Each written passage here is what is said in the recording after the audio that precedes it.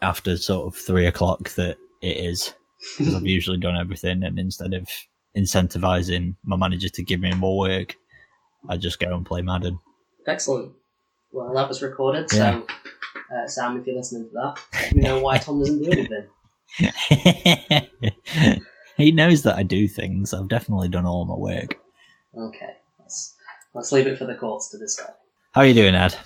I'm doing alright, Thomas. I've got a little office set up. Have you? Yeah, it's pretty rad. It's got my Dungy photograph. Nice. Framed photograph. It's got 4 guitars in like a room which is like not big. Yeah, I've seen your music room, and it's not big. If you call it a music room, I sound like such an egotist. So from now on, we'll be referring to it as my study. Okay. My music room. Somehow worse. Well, yeah. This is definitely going to be an interesting episode. Obviously, it's just the two of us today. Virgin territory, yeah. Emma and Beth and Sam are fine. They're just not present because they're not draftniks in the same way that Tom and I are. So we thought we'd do this podcast just the two of us. Like Phil and Phil, just the two of... Wait, no, it was Bill Withers, wasn't it, who made just the two of us? I think Phil and Phil made Easy Lover, didn't they? Yeah. They may have done, yeah. I think that we can call ourselves Phil and Phil. I'd like to make an alternative. Can we be Right Said Fred? No, because there was a manager at Capita that I only know is Right Said Fred, and he was a creep. Right, okay. We'll steer clear of that then. We'll come up with other duos at a random interval during this mock draft. The way that we got this draft underway is that Tom took the odd picks and I took the even picks to take any sort of any allegiance out of it, and we picked from the players available. It's also worth prefacing that this happened before any trades may or may not have happened. Of course, this episode will be going out in a few hours before the draft is actually open, but it was recorded sort of 6 or 7 hours before the actual draft took place, so anything that happens after then we've got no idea about. That's right, and by the way, we're not pissing about sort of like mock draft 3.7 or mock draft 18.1. This is mock draft 1.0. Yeah, and we are making it the definitive version. There is no other mock draft from Stiff Upper Lip. You get what you're given, and you bloody like it.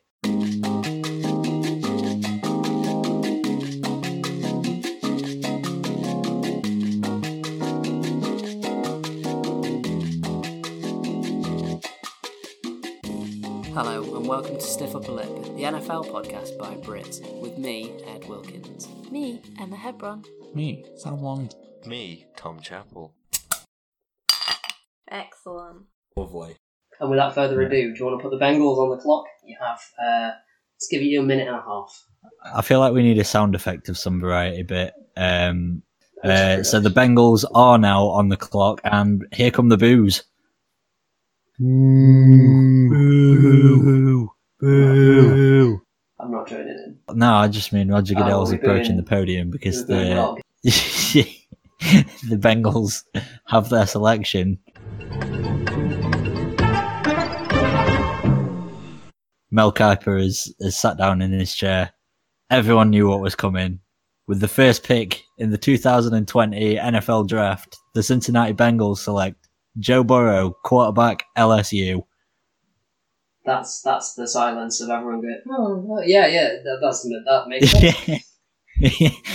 Wow, they did the thing we expected. Mm-hmm. So for the cave dwellers among our listeners, and they number plenty among the few of you, Tom, do you want to explain a little bit who Joe Burrow is? So Joe Burrow is one of the most exciting quarterback talents that's come out of the draft in quite some time. He, for example, threw basically the best season in NCAA football history by absolutely torching every single defense out there. And then they won the championship, and he smoked a cigar in the dressing room, and the picture went viral. It will be going up with this episode's promo. So there you go. There we go, yes. So threw 60 touchdowns and won the Heisman. You've done more information digging than I have. He's a hometown guy as well. He's an Ohio native, so going to the Bengals makes complete sense. Except when he sort of came out in the press a few days earlier to the draft and said that he probably didn't want to get selected by a team that didn't want to win, basically saying Bengals maybe don't pick me. But, they did what they wanted to do, and Burrow's just going to have to like it and lump it because Dalton's gone. They need a guy. Has Dalton gone? Well, yes and no. He's still there, but he's probably gonna get at least shoved into backup role. But yeah, so he's got 1 year left of his deal. Who are you representing, Ed? Today, I am the GM of the Washington Redskins. It's not an enviable task, this one.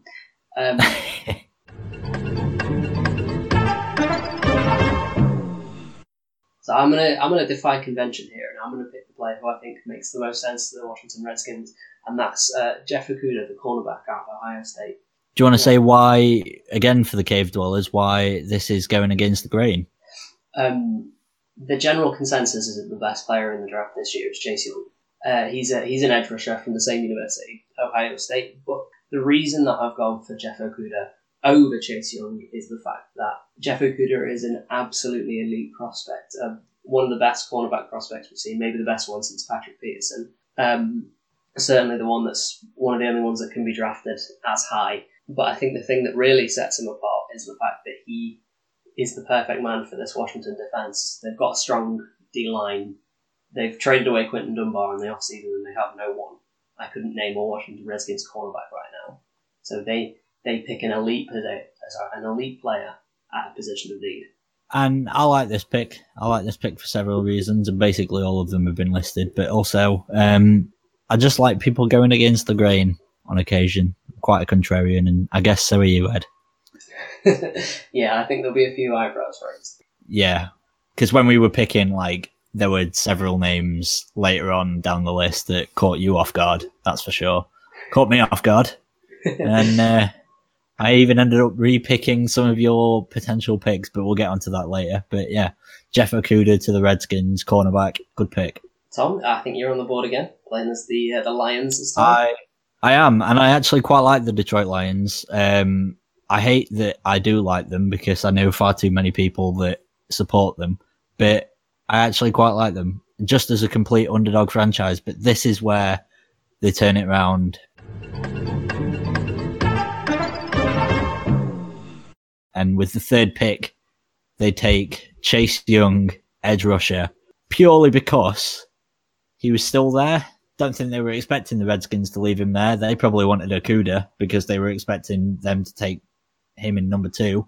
But they're going to take him anyway because they need some edge pressure. So that's where they've gone. Mm-hmm. And the last 3 players drafted in the first round, the last 3 defensive ends that have been drafted in the first round by Ohio State. Tom, can you name them? This is Joey Bosa, Nick Bosa, and your own Cam Hayward. Wow, nice. He is in rarefied air. Did not know any of that. It's almost like, Tom, you haven't meticulously done your research.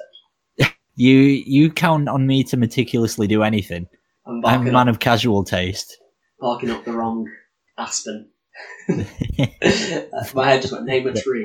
Name a tree. It is an aspen a place in Colorado. It is, yeah. It's where the people go skiing. Yeah. It's also a tree type. Did not know that. There we go. Okay, with the fourth selection, the Giants pick the player who's my favourite player in the draft this year, Isaiah Simmons, the sort of linebacker-safety hybrid. I think that in a defence that's almost bereft of playmakers, what they want is just a guy who can go in and be the best at something. And his versatility and his speed, especially his closing speed, whether it's tackling or in coverage, makes him one of the best prospects I've seen in a long, long time. It's a linebacker out of Clemson. Yeah. The other thing about the Isaiah Simmons pick is that obviously he isn't the guy that most people are expecting for the Giants, and I think that to take a sort of risky move and go for a guy that will shore up the defense on every aspect, I think is a smart one. Because going O-line in this draft, you never know. There'll be players that fall to the second round and they can easily scoop them up there. So I think that going Simmons in the fourth is a good pick for the Giants. Yeah, and just to preface that again by saying that we didn't include trades in this mock draft, and it may well be that the Giants sort of trade down and get a tackle around the sort of 10th spot. Yep. You project one of those names to still be on there. Yeah, I mean, we got quite a lot of. Well, we got 3 tackles within 4 spaces of this further on, but we move ahead to number 5, where the Dolphins are now on the clock, and they've been kicking up a storm. Tank for Tua took place. They also traded a crap ton of picks, players for picks, and they got him. Tua Tagovailoa falls to the number 5, and there he is, going to Miami. And let's see whether or not he can stay healthy. I know that his hip healed well. That's probably what caused him to fall from the top spot to the 5, especially with Joe Burrow throwing the record-breaking year that he did. But Tua Tagovailoa, left-handed quarterback as well, obviously a bit of an interesting one. I think the Dolphins make the smart move here, but there is talk about them potentially trading up into that Giants spot and taking an offensive tackle. So, what do we know about NFL drafts at this point? Yeah, I mean, what I would say to that is if you pick him and you franchise QBs on the board, you take him every time. It's whether if they stay where they are at 5, whether someone trades up ahead of them to get to it. I see that as a likelihood. There's a few sort of quarterback needy teams in there. You've got your, especially the Jaguars at number 9. I think they could be tempted to trade up if neither of the Chargers or the Dolphins show any signs that they're going to sort of trade up with the Giants or the Lions. Yeah, there's definitely a lot of talk as well that Tua could have fallen to the Patriots, but I just don't see it happening. They're too far down the board. There are too many quarterback needy teams, like you say, the Jags. The Raiders are potentially looking to move on from Derek Carr. They could have been a guy. Also, the Dolphins have another pick in pick 18, so regardless of whether or not they took him at 5 or not, he wasn't going to fall that far, I don't think. Mm-hmm. I mean, who knows? If the Patriots like him, they'd be one of the teams that I would consider mortgaging the farm to get him, because they'll get the best out of it, and there's no question. Yeah, and you don't really want Brian Hoyer to be your quarterback going into a big transitional year. You want to be building around someone new, that's for sure. That's right, yeah. And speaking of building someone new, building around someone new. With pick number 6, the Chargers pick the 3rd quarterback in 6 picks, and they go for Justin Herbert, the quarterback out of Oregon. Now, a lot of people are actually saying that this guy has similarities to Marcus Mariota, and he's a good downfield passer, good thrower, but he perhaps lacks the sort of natural leadership and the personality and the intangibles that a lot of the great quarterbacks have. And that is a sort of red mark against what is a very good athlete and a very good passer. But I think that the same traits that you sometimes see in Mariota, where he's a little bit conservative, I think we see that in Justin Herbert a little bit, which is why he's not challenging Burrow or Tagovailoa for being the top 2 quarterbacks in the draft for me. But that said, I think he still go high, and I think the Chargers can sort of take a year sitting behind Tyrod if necessary, just let him learn the system, learn how things are in an NFL system, the way that perhaps Tua and Joe Burrow, they won't get that opportunity. So in a couple of years from now, we could be saying this is the next. Well, I mean, the blueprint's there for like your Patrick Mahomeses. Sit for a year, learn the offense. You know, I think whether he gets a lot of playing time at the start of the year, I won't say. I think he's a developmental prospect, even as high as number 6. But I think they'd be mad to pass on him, given the fact that they've only got Tyrod. I do feel slightly sorry for Tyrod Taylor, because he is a serviceable quarterback in the league. Not exactly going to win you many games down the stretch, but he's serviceable, and he keeps ending up in these situations where guys will take a rookie and bring Tyrod in to show them how to do his job, and then ship him out within sort of 4 or 5 weeks, like what happened in Cleveland and Buffalo as well. So you do sort of find that he's basically the perennial, we're going to replace you, but you're going to teach our guy to replace you, man. He's earning his paychecks, isn't he? I mean, he gets paid more than me. I'm not gonna pity Tyrod. Well, yeah, true. I'm especially not going to pity him to the point where I pronounce his name right.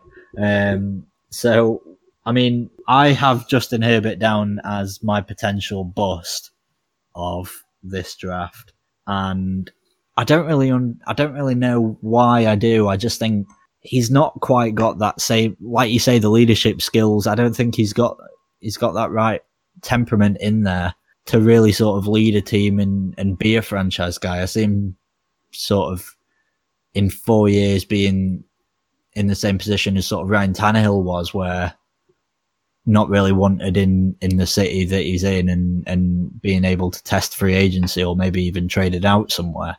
But I think that the Chargers definitely needed someone fresh. So That's right. Shall we move on? Pick number 7, Thomas. Yeah, so the Panthers are on the clock here, and they are going to take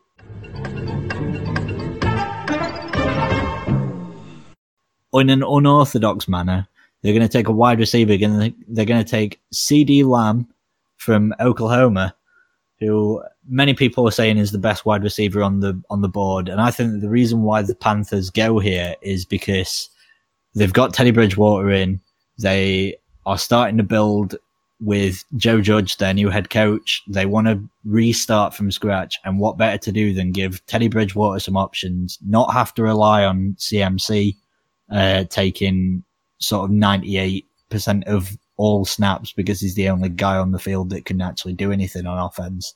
I think that they give them some options, and CeeDee Lamb is definitely that option. So I had them taking him.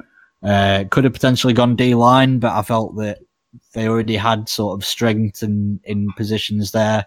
They can definitely also go for linebackers in later on in the draft because there are a few guys still there, but wide receiver was definitely the area of need for them as well. And one that most people aren't really talking about as such for the Panthers. Well, this is the thing, because they do have DJ Moore and Curtis Samuel there, but neither of those guys have really stepped it up. So just for the record, when Tom told me this pick, I think my eyes bulged out of my head. But then the more I sort of thought about it, the more I was like, yeah, the Panthers could go for a wide receiver here. I mean, Tom's exactly right. They pick someone like Teddy up. It means that they just want to spread the ball around. That's what Teddy's good at. I think that Joe Judge as well is he's a guy that I think likes a spread offense, and if you give him more options and give him, well, what I would consider the best wide receiver in the draft, I know that you're all going to make a point about that. It gives him more spread, basically. Initially, my response was wow, but then, yeah, I see this pick totally, and I think the Panthers would be wise to make this move, even if that does leave them perhaps, because I feel there might be a deficiency on the D-line, but there'll still be sort of strong D tackles at the start of the second round. And given that as well, they get the sort of 5th pick in the second round as well, they've got an even better scope to maybe take one of those D tackles or maybe a linebacker that's still left on the board. Like, you don't know who's going to be left. I think that you get the best player available to you. That's right. Pick 8? Yeah, and it's the Arizona Cardinals, Ed. That's right. Now, before this draft, I would have said wide receiver, but they got DeAndre Hopkins, so that's sort of blown out the water. The defining need for me for the Cardinals is to protect Kyler Murray. I think he showed that what he could do behind minimal protection was excellent. So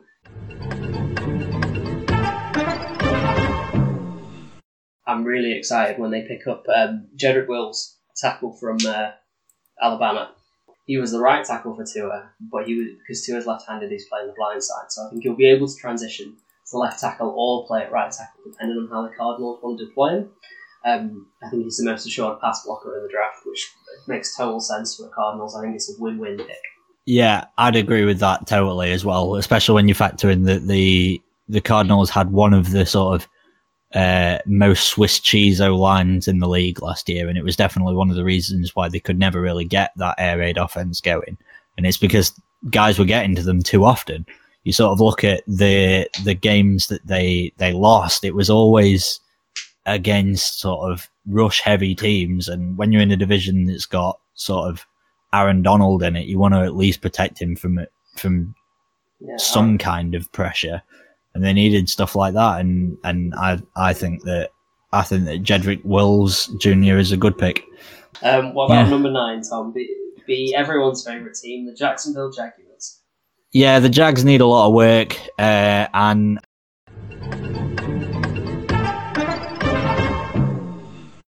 I have them replacing Calais Campbell with the very solid Auburn D tackle, Derek Brown, 5-star recruit from high school.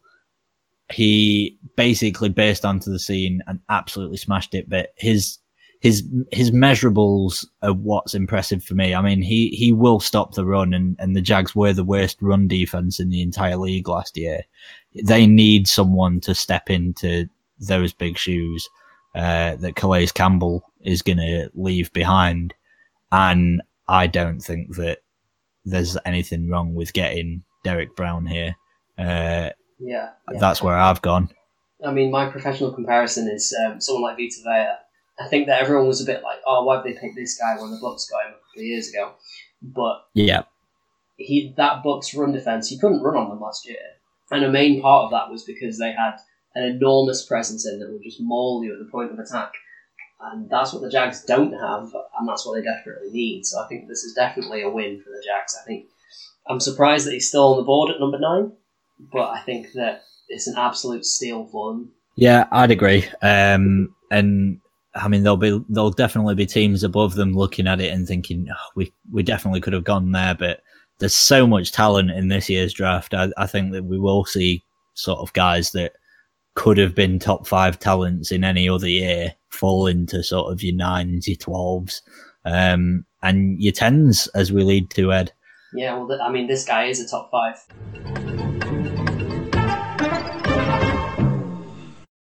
Tristan Wirfs, the off tackle out of Iowa, goes to the Cleveland Browns. I think the Browns are absolutely desperate for help on the O-line. I think Wirfs can play at guard, he can play at tackle. I think that versatility is going to help. Obviously, Stefanski is the head coach, so they're going to implement a more run-heavy play-action system. I think that Tristan Wirfs is your man for that because he's dominant in the run game.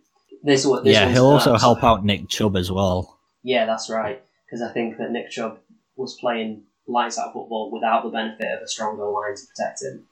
Yeah, exactly. I think with this pick, he puts the rest of the AFC North on notice. I really do. I think the Browns aren't perfect, but I think protecting Baker and opening up running lanes is gonna worry teams like the Ravens and perhaps the Steelers as well, Tom. I mean, they definitely needed help on the tackle side of things because the Browns got mauled last year by TJ Watt and Bud Dupree. I mean, in fairness, who didn't last year when the pair of them popped off? But if you give them more help on the outside of that O-line, it definitely allows them to allow Mayfield to cork off sort of deeper shots. And I think that the team that will probably be most worried about this will be the Bengals, who don't really have much of an edge presence at the moment. They've got interior guys like Geno Atkins and DJ Reader, but their outside guys, Carl Lawson and Carlos Dunlap, aren't quite that same tier as your sort of Matthew Judons of the Ravens.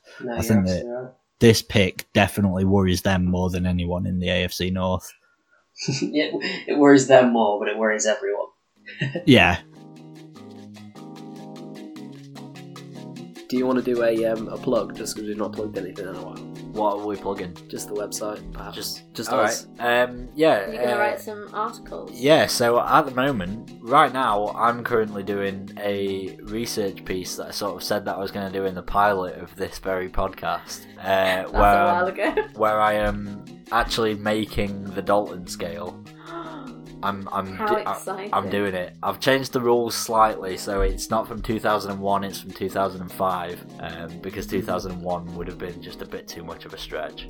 But we get to see the rise and fall of Aaron Rodgers, for example. Microsoft Excel is doing fucking overtime. Yeah, exactly. The amount of data that's going to go on this spreadsheet by the time that this is done, mental. But yeah, so I'll be creating that graph and then writing a piece about that. Just think of the names that are going to be on that graph. Oh my god. I mean, I've already seen some quality names. I mean, from literally the season before last. So you're gonna have Pat Castle on there. Oh my god.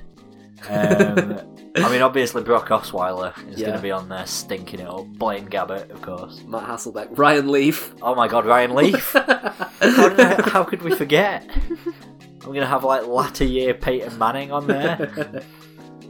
It's going to be lit. Yeah.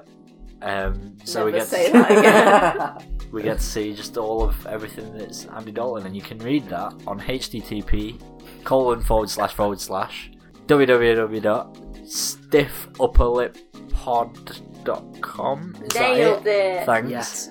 From our lips to your ears. Yeah. No. /blogs is where that I think it's just blog. Is it blog? Yeah. Okay. /blog. So if you want that you again. say that word so weird. Blog. Why does it have Blog. so many syllables? It only has Blog. 2. Blog is a one-syllable word. Blog. Alright, and Tom? Looking to the Jets, huh?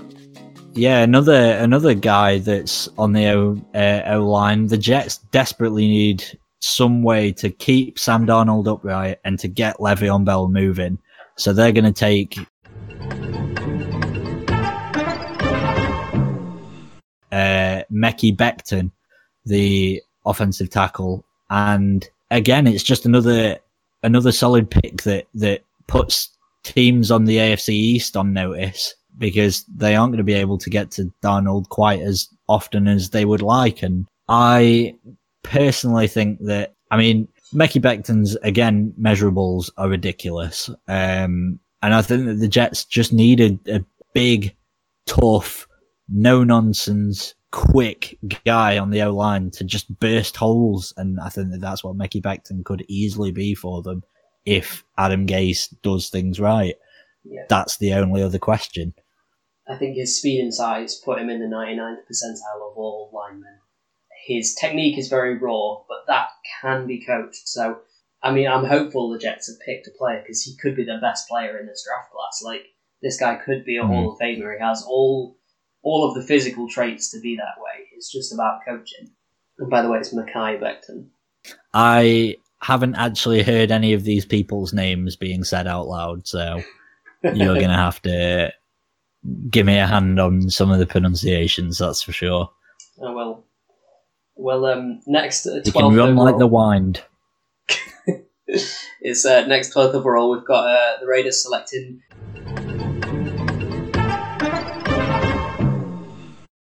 Jerry Jeudy. Is that how you pronounce his name? No, it's Jerry Jeudy, the wide receiver out of Alabama. I've got to say, I think Jerry Jeudy is the best wide receiver in this draft class. I understand why Tom says CeeDee Lamb, but for me, Jerry Jeudy's, with the route running, one of the greatest prospects we've ever seen as a route runner. You sort of think about your Larry Fitzes, maybe. I know that's a mad comparison, but I think it's justified. Brilliant with the ball in his hands, brilliant at finding spaces in zone defense. So that's his MO, and that's what the Raiders need. Another sure target that means that West Coast offense is just going to keep ticking over, keep generating 10 yards. I think he's the perfect pick, and again, I think it's mad they're still on the board, given how highly I rate him. Have you got any more to add on Jerry Jeudy? Judy? No, that's it for my Judiness. Yep. So with the 13th pick of the 2020 NFL Draft, the San Francisco 49ers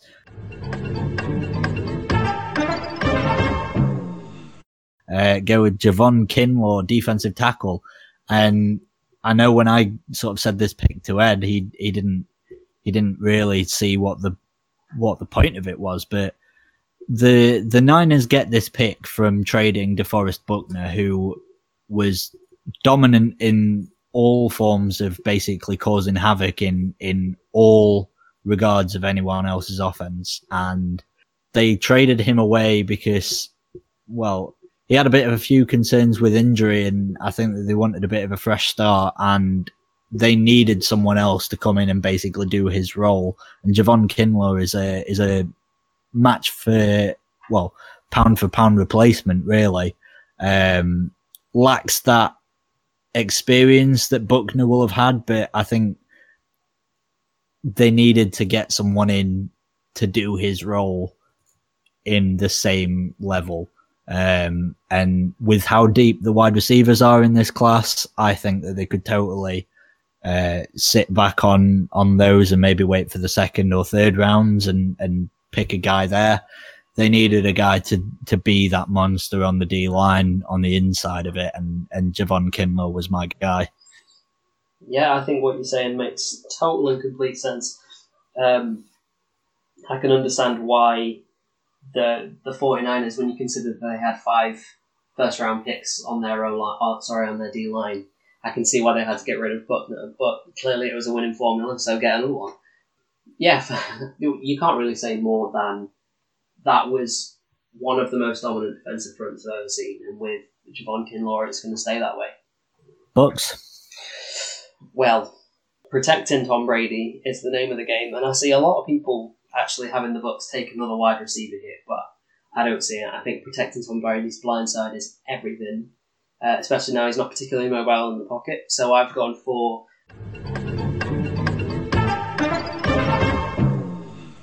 Andrew Thomas, the off tackle out of Georgia.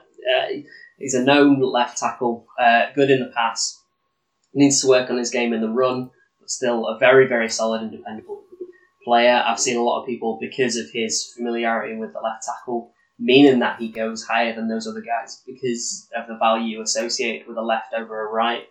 Personally, I think probably the 5th best O-lineman, but still going in the top 15 picks because of how stacked this class is. I do agree that keeping Tom Brady up on his feet is important, especially now that he's got Gronk there, and wide receiver wasn't a position of need for them. They had Mike Evans, who's, in my opinion, a top 5 wide receiver, and Chris Godwin, who's a top 10. It's pointless getting another guy in. Or not pointless, but they don't need help there. The 2 positions I thought were either O-line or secondary. And yeah, I think O-line, they're gonna go ham on offense. It's gonna be a fun year to be a Bucks fan. So I like this pick. I like the pick of getting Andrew Thomas in. Also creates holes in the run game as well. So maybe we'll see sort of Ronald Jones go in for actual rushing yards and stuff like that. I don't have a problem with it. It's a good pick. Do you want to move on to the Broncos? Yeah. So this is a pick that basically will put the entire AFC West on a bit of notice. If Drew Lock is going to be their guy, and Cortland Sutton is another sort of top 10, maybe top 8, top 6 wide receiver, he probably needs some guy to step in as his second guy. And that's where Henry Ruggs out of Alabama steps in. 15th pick of the draft, could have easily been another top 5 in another year. The wide receiver class this year is like the running back class of 2017, and this guy is the CMC of that class for me. Absolutely rapid, will play in the slot if need be, but he basically has some of the best hands out of college, and it definitely helped him having Tua Tagovailoa throwing the ball to him, but he just makes plays. He makes plays, gets rack yards on the big. I think that it's a perfect move, and that Broncos offense could be important next year. Mm-hmm. No, I think we do just need to point out his 40-yard time. You know, he ran a 4.2, which is the fastest we've seen since John Brown. Yeah, I didn't know that, and that makes this pick even more scary. Good one, Denver. Nice work.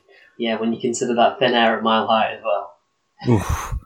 70-yard bombs to Henry Ruggs on the fly. Yeah, Yikes. Think Tyreek Hill without all the evil. Okay, so we're at pick 16 now. We're halfway through. Should we crank up the speed a little? Yeah, let's go for it. I think that we definitely need to get through this. Yeah. So with the 16th pick, the Falcons select the edge rusher AJ Epinesa out of Iowa. I think that he's the kind of guy that perhaps doesn't have the measurables, isn't a crazy athlete in compared to these other guys, but he's always got production because his technique is perfect, and I think that's what the Falcons would see in him. I think he's the kind of guy you could play inside or outside. I think he doesn't come off the field. And the kind of guy that could complement Grady Jarrett and turn that defense from something very, very, very underwhelming into something. Put it this way: if he gets 10 sacks a season, he's going to be their highest sack totaler. It's not a perfect situation for him to go into because of how underhanded they are on that line. But I think that he could be the guy that starts to turn around the fortunes for Atlanta. I nearly said Arizona. Atlanta. Yeah. He'll definitely, again, just create havoc. They need someone that will do that. So I like that pick. With the 17th pick, the Dallas Cowboys select Justin Jefferson from LSU. This begins sort of a streak of several LSU players being picked. Not to say that this draft isn't LSU heavy anyway, but yeah, Justin Jefferson just gives them another option on wide receiver points. They've got Amari Cooper as the definite wide receiver 1. They've got Ezekiel Elliott as their running back. Dak Prescott needs all the help he can get. I don't think that this is a bad shout to go wide receiver in this one. They just seem like a team that needed coaching more than actual players at this point, and just adding another skill position player doesn't seem like the worst thing in the world. Especially when they're going to get a new head coach that isn't Jason Garrett. That's right, yeah.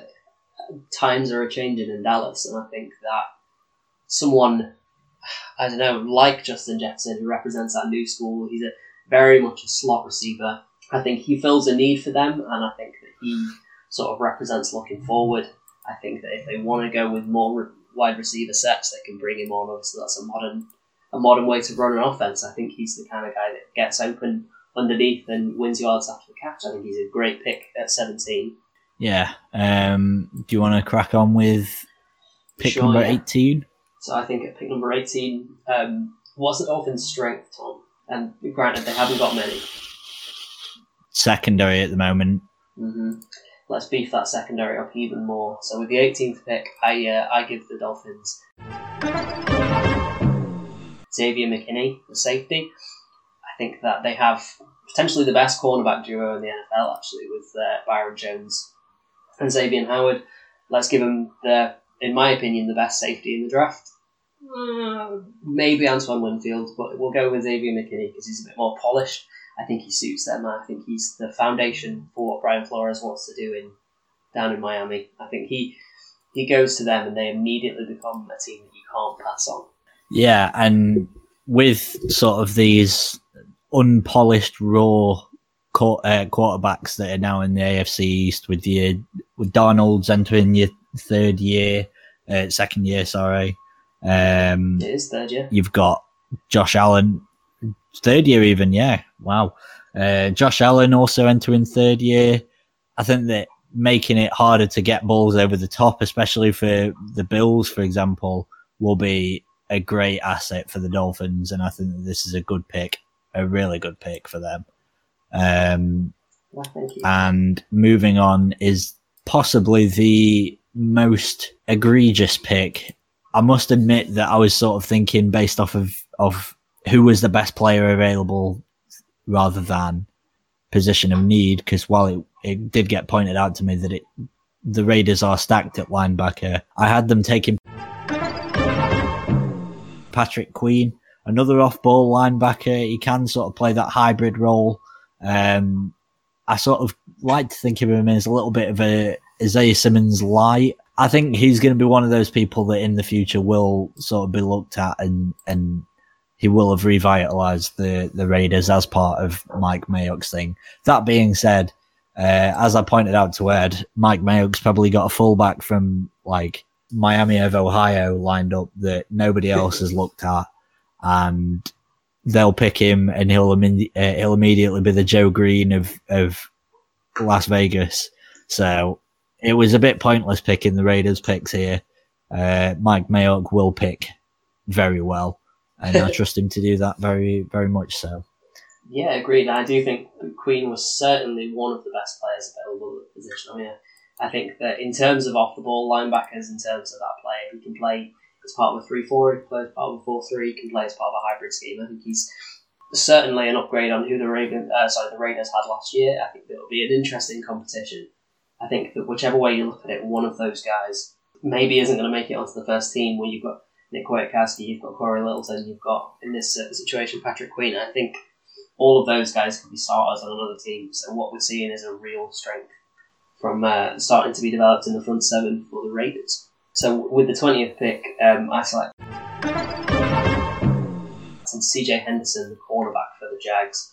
I think that cornerback is a huge need when you consider trading away AJ Bouye and Jalen Ramsey. CJ Henderson's the second best cornerback in the draft. again, he's another guy you could be talking about a top 10 talent. I had absolutely no qualms with the Jags taking him here. I think that significant investment in all areas of the ball is needed for them, but let's go with a position where it really shows if you don't have a good quarterback. Yeah. With the next pick, the Eagles are furious because they were looking at CJ Henderson falling down the board and they were thinking, damn, we're going to be able to improve that secondary. So they're going to have to go for the next best guy in their books, and that's Grant Delpit, again from LSU, safety.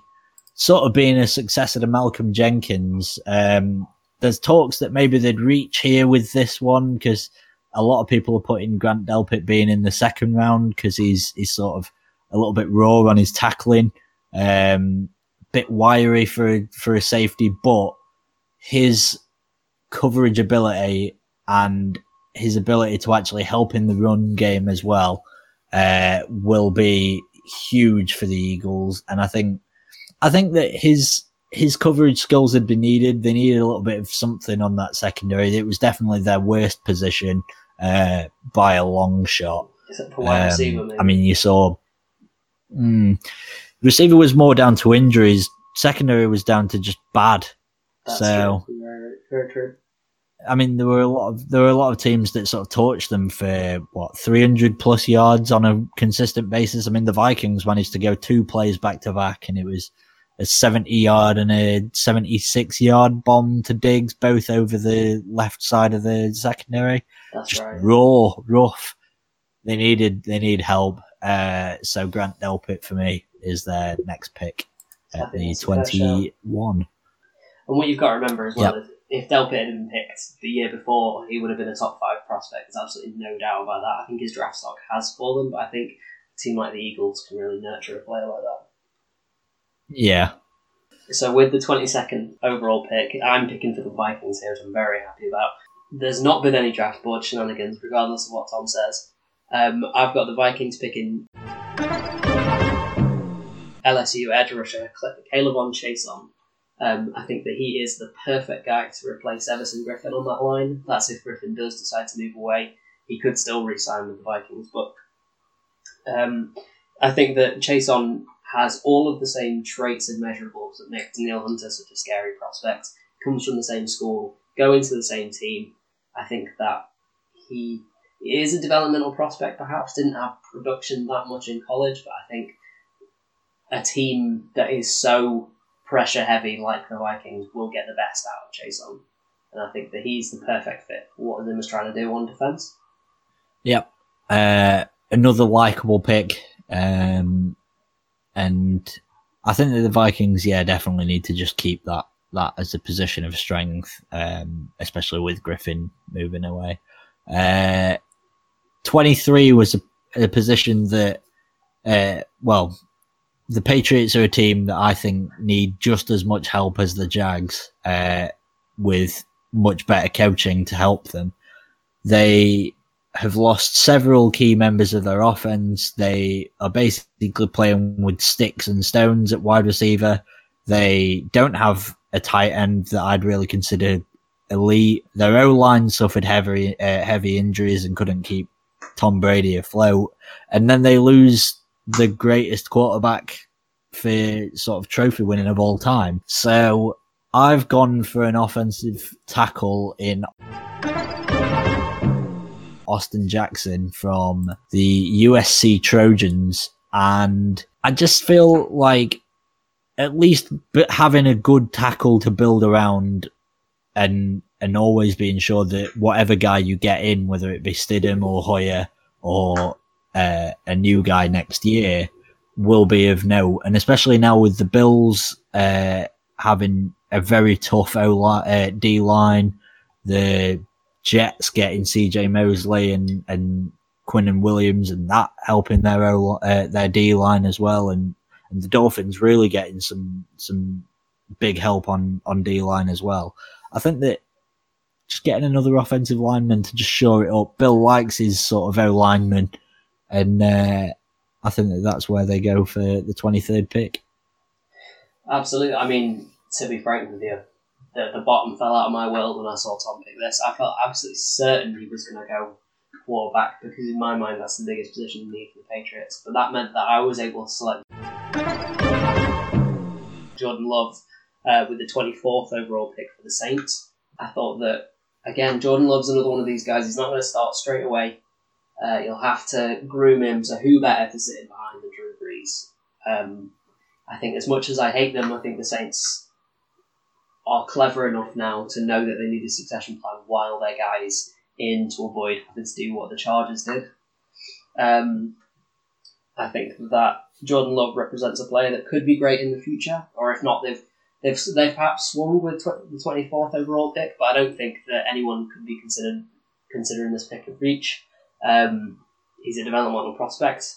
Trust Sean Payton to turn him into the next Steve Young. Yeah, it makes total sense. I can't really say much more. Nice. With the 25th pick, again, another Vikings one. I've sort of stolen this one from Ed, but Ed likes my suggestion. AJ Terrell, cornerback from Clemson. Losing Zay Rhodes isn't something that any Vikings fan will be happy about, except for the mass regression that he actually suffered.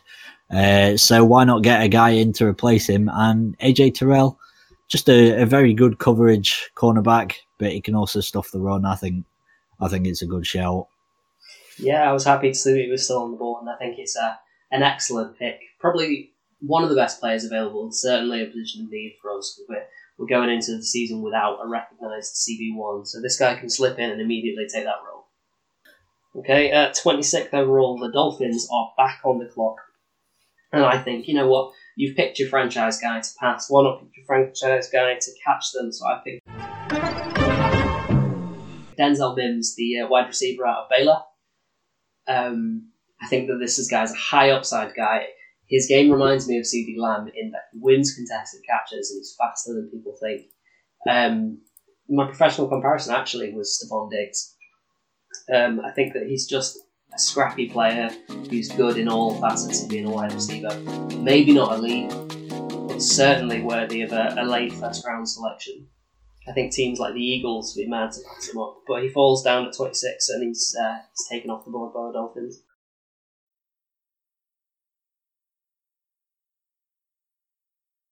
Hail Mary Hits is a non-profit organisation on Facebook that is helping to further the culture of American football in the UK by contacting councils to get the sport into schools and by helping donate money to current teams so they can buy equipment and kits and anything that they might need. If you go onto their Facebook group, you can buy raffle tickets for £10 to win autographed jerseys and helmets, so get on it now.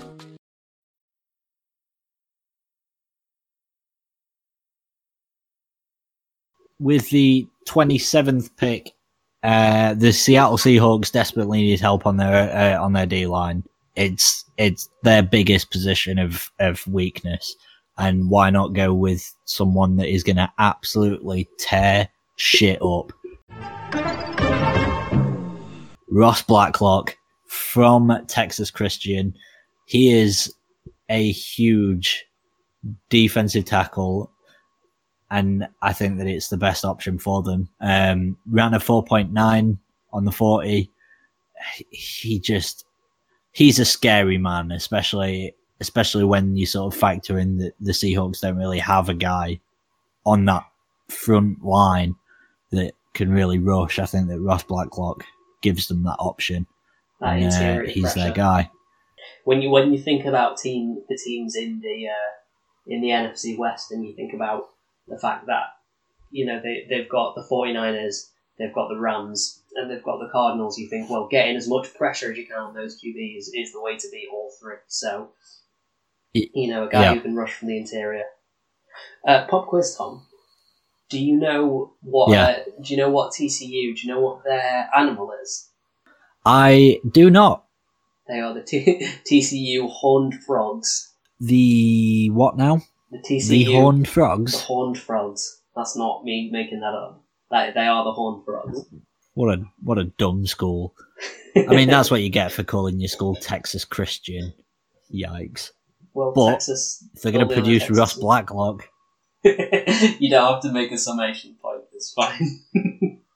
With the 28th overall pick, the Ravens select Cesar Ruiz, the guard. I think that there's no surer pick in this whole draft class. So this guy's just going to come in day one, play his socks off. I think they've got weaknesses at guard. Now Marshall Yanda retired, and potentially at centre with Matt Spura. I think that he could play either of those positions. I think he makes either of those positions stronger. The last thing we need is a Ravens team that can run even better. But I think with Ruiz there, they have the ability to run exactly the same. I mean, Marshall Yanda's probably going into the Hall of Fame, so obviously losing a Hall of Fame guard, not that great. I think Cesar Ruiz has the upside to be as good. Yeah, it's a pick that makes total sense for me, and it's a pick that makes me nervous for all 31 of the teams. With the 29th pick, the Tennessee Titans actually select Cole Kmet from Notre Dame. Tight end, it's a bit of a tricky one, really, because the Titans, I don't think, had many flaws last year, and they've not lost many pieces. And now that they've got a quarterback who seems to be happy to play the system, they've still got Derrick Henry, obviously, because he's stayed. I think, personally, that getting a tight end in to replace Delaney Walker, for example, is big acquisition, and I think that Cole Kmet offers them that option. I think he's a good blocker. I think he's got good pass catching skills. I think he's just got an all round great motor, and for a tight end you need that. So he is a titan. What I would say is when they're able to play sort of two tight end sets with Cole Kmet and Johnny Smith and Derrick Henry, that's a power set that you're not going to be able to withstand. It's just going to be, there's going to be a lot of sort of power moves made by the Titans, and I think Cole Kmet is just going to be another piece in that puzzle. So I'll go for that. Staying on that theme, really, I think, Tom, you accused this one of being a reach.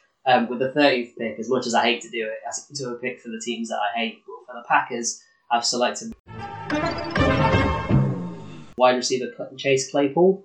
Now, Tom, you originally thought this was a reach, but I think this guy's brilliant. I think he's that wide receiver tight end hybrid that you're looking for in today's games. Very, very big.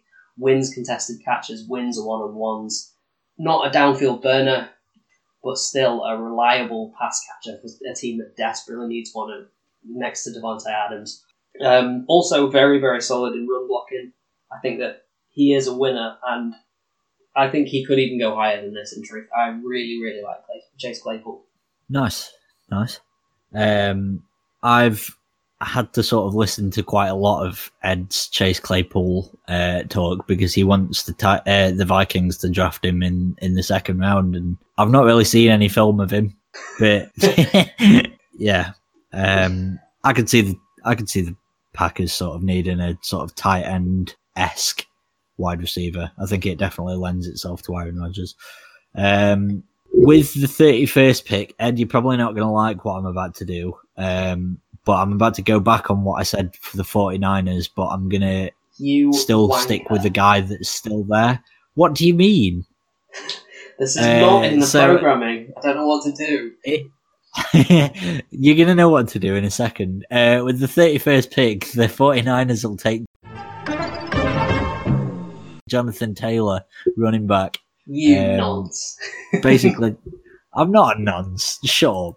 So basically, Ed made a very valid point to me, and it's been stewing on me basically the entire time of recording this that Kyle Shanahan likes a fast, elusive running back, and that Jonathan Taylor is the better option to DeAndre Swift, who I initially had going to the 49ers. So I've made a change on that, and because the 49ers get to pick first, I'm allowed to.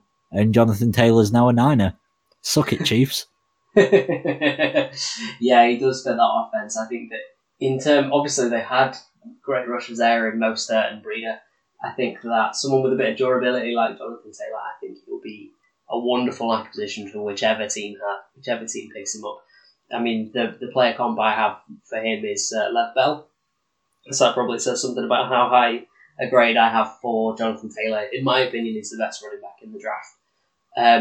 So I'm disappointed not to select him for the Chiefs, but what I'll do instead is I'll mess with Tom a little bit and not select DeAndre Swift. I'm going to go for running back Clyde Edwards-Helaire with the 32nd pick to the Chiefs. Wow. I think that the Chiefs should abandon the run game entirely. He's a third down back, reminds me a lot of James White. I think that his ability to catch passes and make runs to the outside is what the Chiefs have been lacking. And I think that with him in the side, the Chiefs' offense doesn't have a weakness. I think it's maybe the fastest team at every position if they have Clyde Edwards-Helaire. Nice. And that is the 2020 SULP mock draft 1.1, we're calling it, because I made a slight adjustment. But yeah, obviously most of this will probably get undermined by the Lions taking Denzel Mims first or some shite, but you know, especially that's what draft day is all about. So Denzel Mims, that would be quite big. Also, sorry, I've got it written down as yeah, boo, fuck off, Goodell. No one will boo him at home. Yeah, and it's been a pleasure to chat to you. Imagine if someone boos doing him this in his live own stream. house. Yeah. Did you see that Bud Light Seltzer were going to send in videos of people booing? No. Yeah, there's a hashtag if you want to join in. I might submit a submission to the thing from the Stiff Upper Lip Twitter account, and if you'd like to follow us on there, give us a bit of interaction. Why don't you? I'll be probably live tweeting the draft. Ed will probably be not live tweeting, but I'll be feeding back all of his responses.